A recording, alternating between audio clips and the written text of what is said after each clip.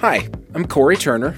I'm Anya Kamenetz, and this is NPR's Life Kit. In this episode, we're going to talk about civics and how to raise kids who are confident, active citizens. And we're going to start with a story about a father and a founding father. The father is Hasan Kwame Jeffries, a history professor at The Ohio State University who gave a TED Talk just before the pandemic about a trip he took to James Madison's cellar.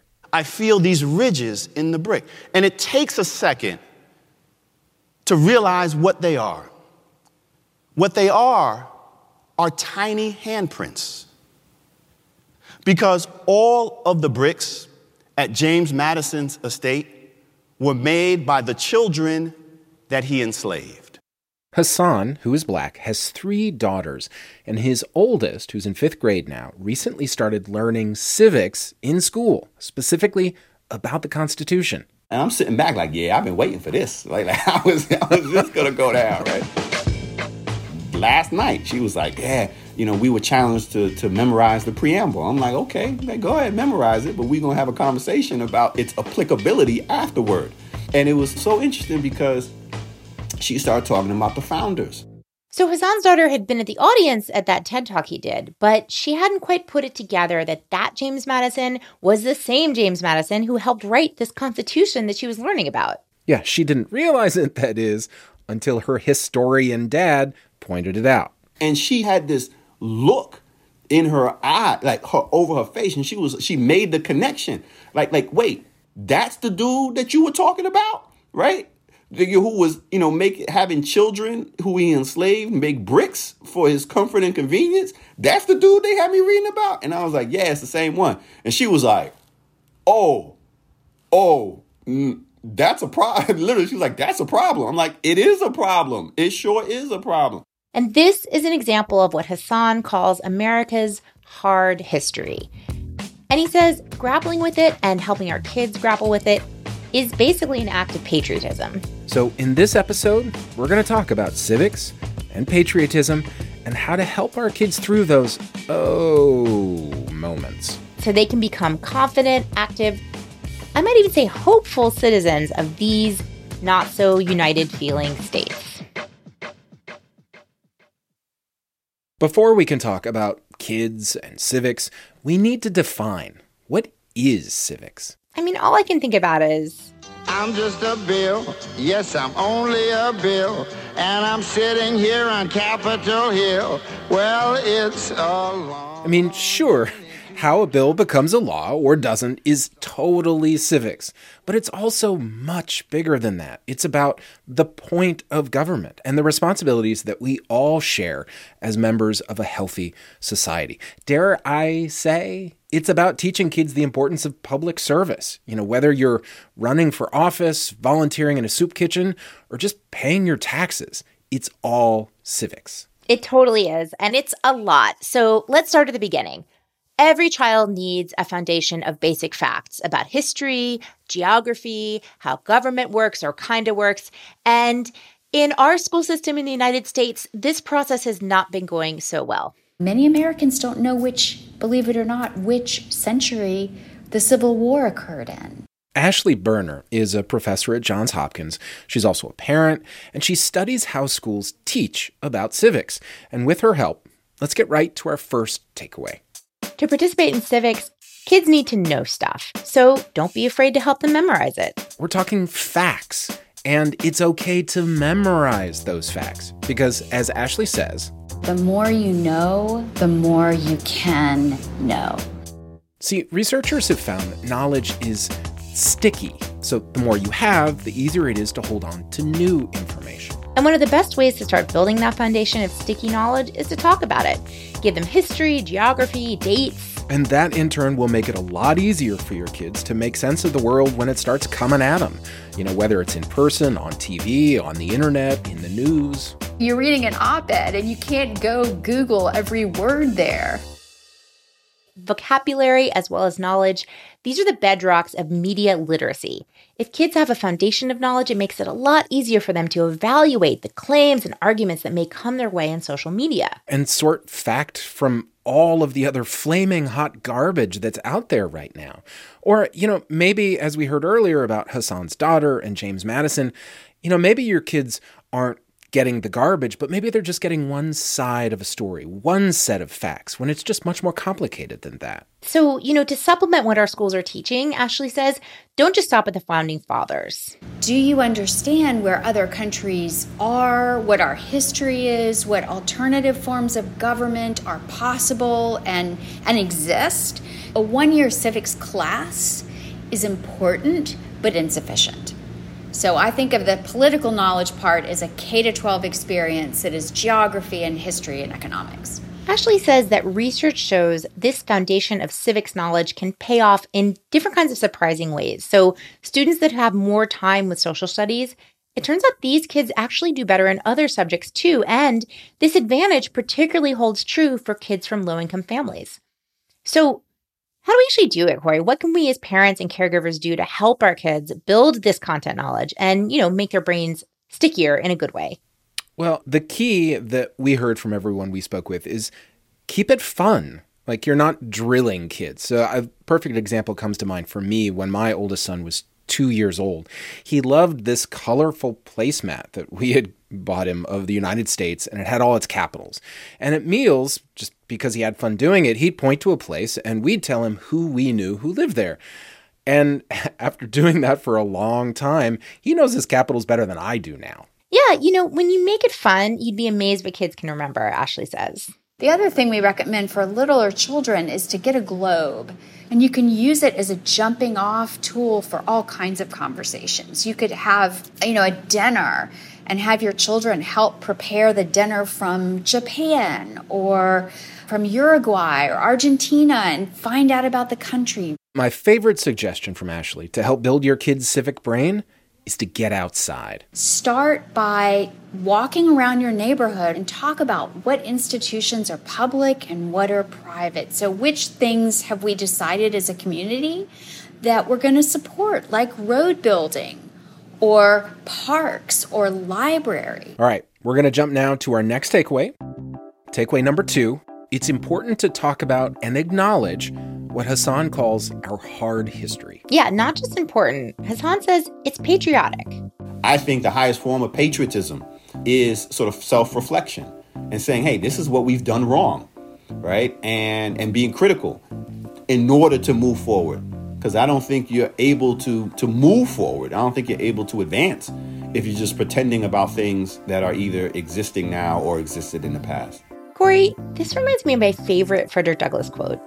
He is a lover of his country who rebukes and does not excuse its sins. Oh, that is great. And Corey, you've done some reporting about this point, right? Yeah, President Trump not that long ago called for patriotic education, basically giving students a version of U.S. history that glosses over the really terrible stuff like slavery and the genocide of Native Americans. And his argument, and it's not just Trump making this argument, but his point was when you take the time to grapple with our hard history, some folks are worried that you are basically indoctrinating kids to hate America.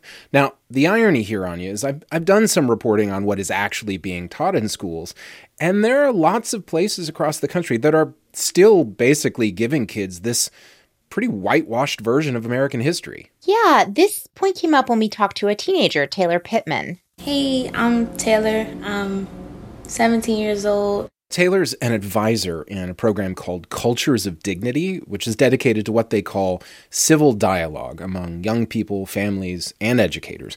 So we checked in with Taylor and some of her fellow advisors throughout this episode. Yeah, so Taylor happens to be a high school senior in New Orleans, Louisiana, which is also my hometown. And she told us about the field trips that she took as a child to, former slave plantations, right? Forced labor camps for the growing of sugar and cotton. And I was really amazed because I had visited these same places as a school child in Louisiana. And I couldn't believe that not only are these field trips still going on, but they're still giving kids the Gone with the Wind version. She said the tour guide wanted to talk about the agriculture, and it's so pretty, and look at the nature. And I'm just like, where are the slave houses? Usually they're like tucked off way in the back. I'm like, can we go in there? They're like, no, let's just focus on the beautiful oak trees. But not only did Taylor know better, so did her teacher, who was also a Black woman. And then when we got back on the bus, my teacher was like, the oak trees are where they used to hang people. They used to have beatings there. And we talked about how everything that they said at that plantation was wrong. So there's many individual teachers like Taylor's, as well as groups like Teaching Tolerance and Black Lives Matter at school, who are working really hard to give a clearer-eyed version to our kids of, what exactly went on from 1619 all the way to now. Yeah, Hassan says the point here is to not focus solely on the hard stuff, but to strike a delicate balance, like the way he talks with his daughters. I couldn't just talk about the hardships. Like, race couldn't always be a police killing. Race couldn't always be discrimination and injustice or slavery and Jim Crow. We're going to talk about that. But if we only talk about that, then she was like, I don't want to deal with it. Like, why do I have to be that? Right. And so I had to begin to consciously say, you got to balance the good with the bad, or the bad with the good. You got to balance the pain with the joy, right? The hardship with the love. And this echoes something that Taylor told us, too. After Breonna Taylor, the young Black woman who was shot to death by police in her apartment in Louisville, Kentucky, Taylor Pittman told us she nearly lost hope. Instead, though, she has been focusing on what she can change, and she's gotten involved in the Black Lives Matter movement, and that's really keeping her motivated. These days, Corey, I talk to so many people who feel really fed up with the news, with what's going on in the country. And yet they're still taking these essentially hopeful actions, right? Registering voters, protesting, helping out in their community. And, all of that really falls under the heading of civics. Absolutely. And it also perfectly sets up our takeaway number 3, which is we have to put civics into practice. Right. So Ashley points out that historically, civics education has been way more than a collection of facts about geography or history. It's been preparation for participating in democracy. And in fact, Ashley says, that preparation historically was one of the big reasons we have a public school system. So we know that civic formation is the prime reason why modern democracies started funding education in the first place, was to raise able citizens. Basically, according to this view, classrooms actually are supposed to be like a little laboratory, a place where students practice having reasonable, evidence-based discussions.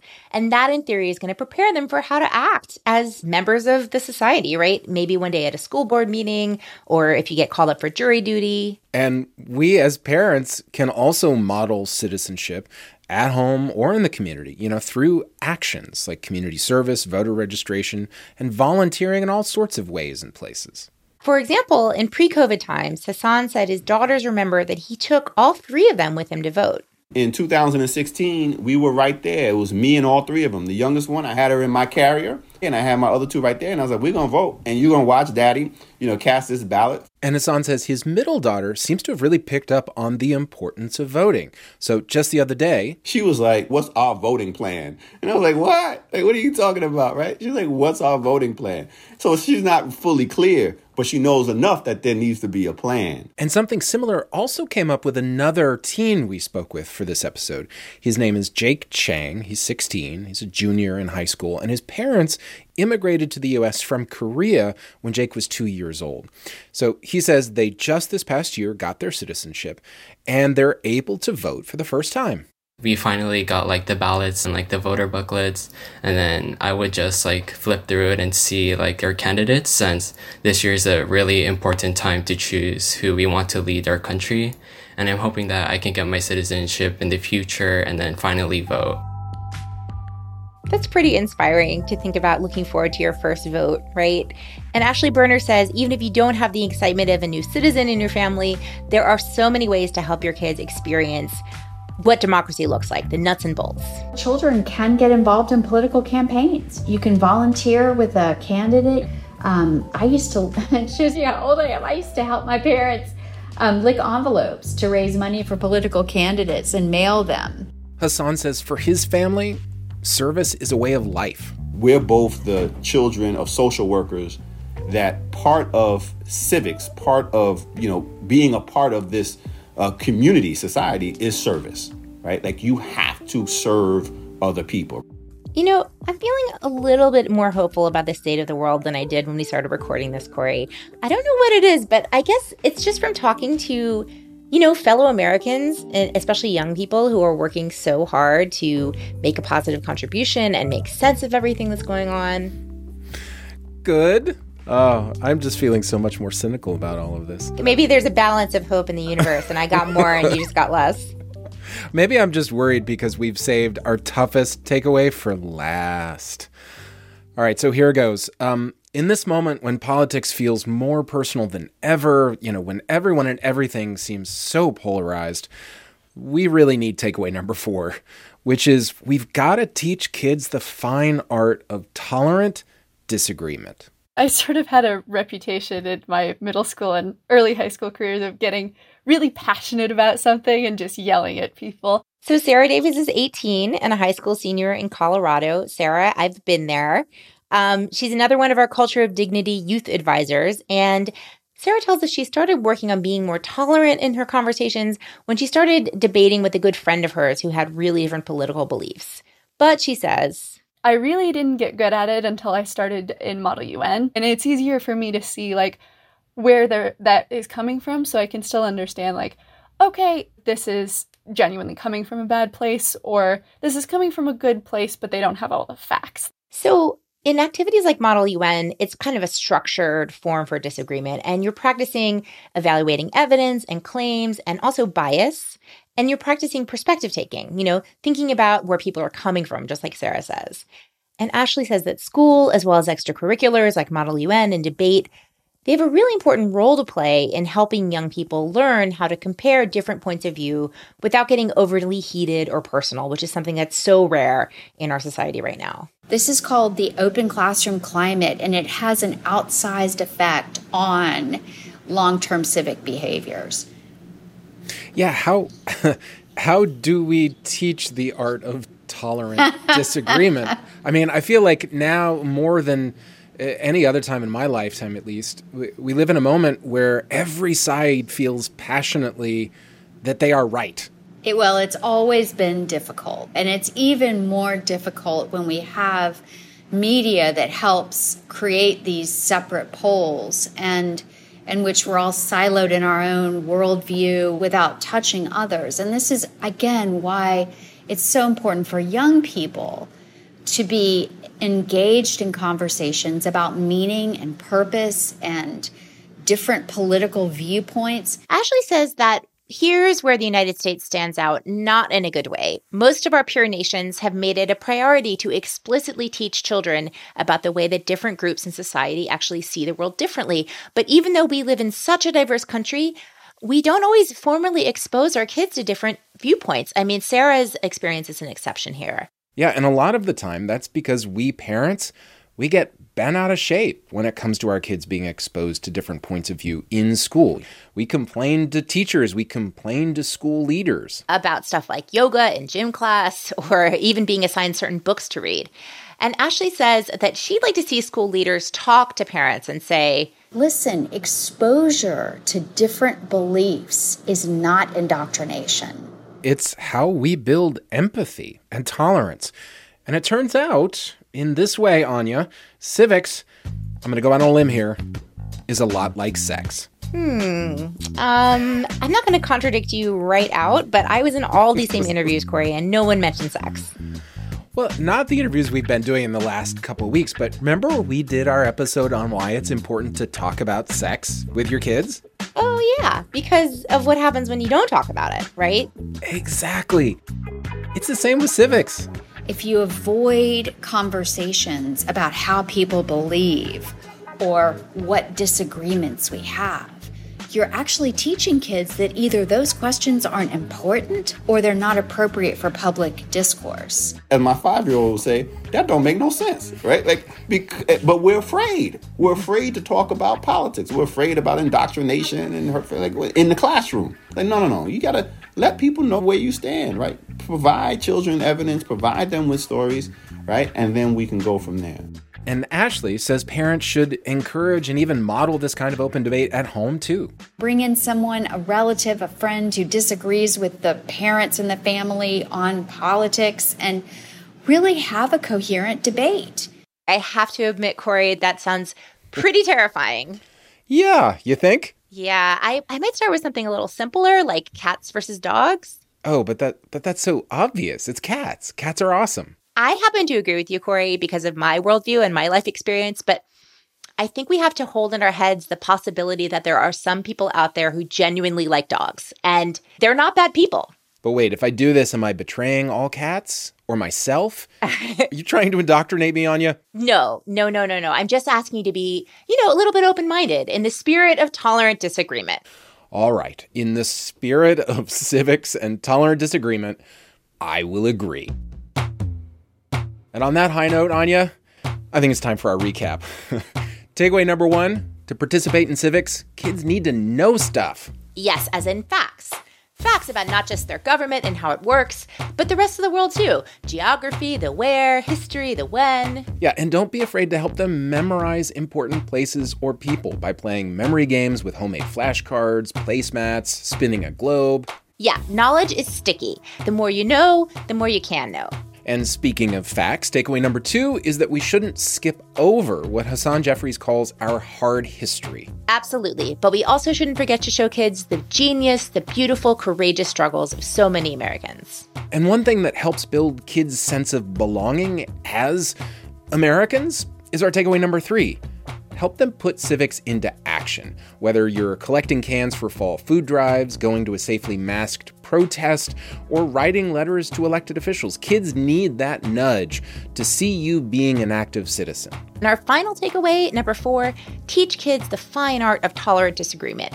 Model a healthy debate for your kids. Take issues out of the news and help them see different perspectives. For more NPR Life Kit, check out our other episodes, including our 2-parter on how to talk about sex with kids. You can find all of those at npr.org/lifekit.